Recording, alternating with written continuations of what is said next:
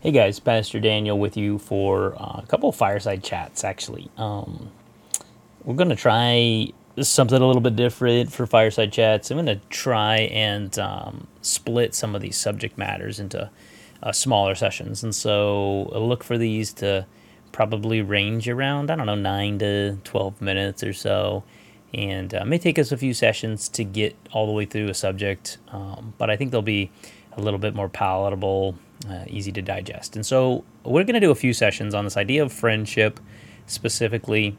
But today I want to talk with you specifically about this concept, this biblical concept that we see all over Scripture about being known. In Psalm 139, it says to the choir master, Psalm of David, O Lord, you have searched me and known me. You know when I sit down and when I rise up. You discern my thoughts from afar. You search out my path and my lying down and are acquainted with all my ways. If we turn and read through Psalm 32 as David is talking to the Lord, it's really this psalm about being known, about being honest with God about our sin and what happens when we're not honest and when we feel like we're hiding something. And so there's this theme in the Bible about being known. In John 21, when Jesus is kind of pushing Peter, right? Do you love me? Do you love me? Do you love me? He keeps asking this question. And Peter gets frustrated and he finally yells at Jesus. He's like, Jesus, you know everything. Meaning like, you know me.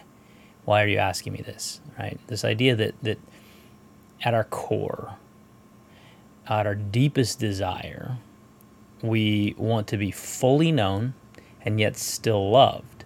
That's really actually the nature of the gospel, right? The nature of the gospel is that Jesus knows everything about us and yet loves us anyways. And there is something that is innate in the DNA, the soul of every human that desires to be completely known and yet kind of fears it at the same time. And this concept that we see in the Bible of the gospel is that Jesus fully knows us and accepts us and changes us and loves us anyways. What a great concept, because being fully known is both scary and it's also still our desire. We think about the desire of like a really intimate relationship, a spousal relationship. It's this idea to be fully known, to just completely know someone and be accepted and be loved. And in fact, in the Bible, in a couple translations, when it talks about the sexual intimacy, either between spouses or even in other parts of Scripture where they're not married, when it says, it actually uses a phrase, says he knew her, as like the phrase for sexual intimacy. This idea that things that are really intimate are actually about really knowing someone down at the core, and it speaks to this human desire. And I think, if I'm just going to make a supposition here, but I think that part of the reason that is our desire, like let's just come forward to modern day, is that when you're not fully known or when you're not able to be completely vulnerable, then there's some level of artificialness, like some level of guardedness, some level of not being able to be completely honest or putting up a front or doing something artificial. And so in that case, the relationship, whatever it is, right, that we're referencing in this case, has it lacks some sort of genuineness, right? It's not as it's exhausting to hide something. It's exhausting to be somebody that somebody else wants you to be and not be yourself. It's exhausting to put on some sort of front.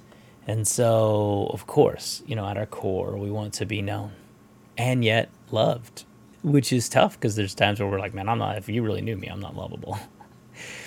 Why does this matter? Why does this idea of being fully known matter so much? Not just fully known by God, but being known by others. Well, because this concept of being fully known and not having to be someone that I'm not, or pretend that I'm better than I am, or pretend that I'm doing okay when I'm not okay, or any of those things, this concept is really central to shaping every human relationship that you and I have. Our marital relationships, our family relationships, our friendships.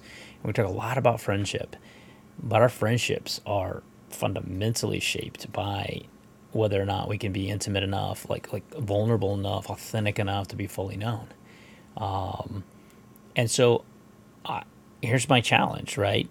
For this first session, consider that at the heart of the gospel, the center of the gospel, is that real peace, real satisfaction, real contentment is relationship with God. And that relationship with God, in and of itself, promises a level of intimacy unlike any other, because you can be fully known. I mean, we could keep going on the verses about how God knows the number of hairs on our head, how he knit us together in our mother's wombs, how he knew everything about every step we would ever take before we were even created, right? Fully known, and yet fully loved.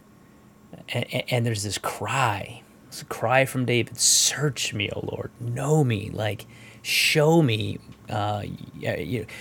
actually, let me fully know you, God, right? I desire that. I want to know you better. So that's at the heart of the gospel. Now, let's apply that to Christian friendship. How deep do our friendships go? How intimate are our friendships? Like on a scale of 1 to 10, okay? With 10 being just like utterly honest about the deepest, darkest things that you've ever done. Like I can say everything about where I've been ashamed. I can talk about my mistakes and failures. I can talk about my greatest fears, my anxieties. I mean, I could just lay everything to bear. How many relationships in that upper echelon of intimacy, that 8, 9, 10 like level intimacy do I have?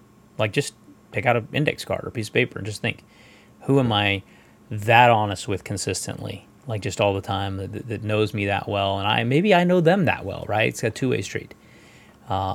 Because there's a verse that we're going to come back to a couple times in James 5:16 that says, "Therefore, confess your sins to one another and pray for one another that you may be healed."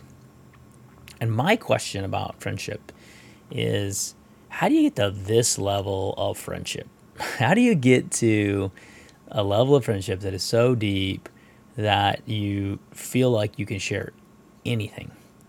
That the idea of sitting around with that person or that group of people and confessing your sins and hearing theirs and praying for each other would not be abnormal or something that you would have anxiety about all day long if it was approaching. I mean, something you would gladly, happily jump into a time, a group, a setting, a meal where you could just talk and then get to the point where you could confess your sin to one another, your failure to one another, your fear to one another. How many of those relationships do you have? How many do I have? I mean, I was sitting and counting, like, okay, who has that level of access to my life? Who do I have that level of relationship in my life? Because the flip side of that, just gonna remind you, the flip side of that is being guarded, being a bit artificial, not being fully known, not being fully myself, and being able to talk about everything, being vulnerable. So I'd just like you to consider those relationships, write them down, and in the next time we get together for a fireside chat, we'll talk about that. Appreciate you. Love you. Thanks.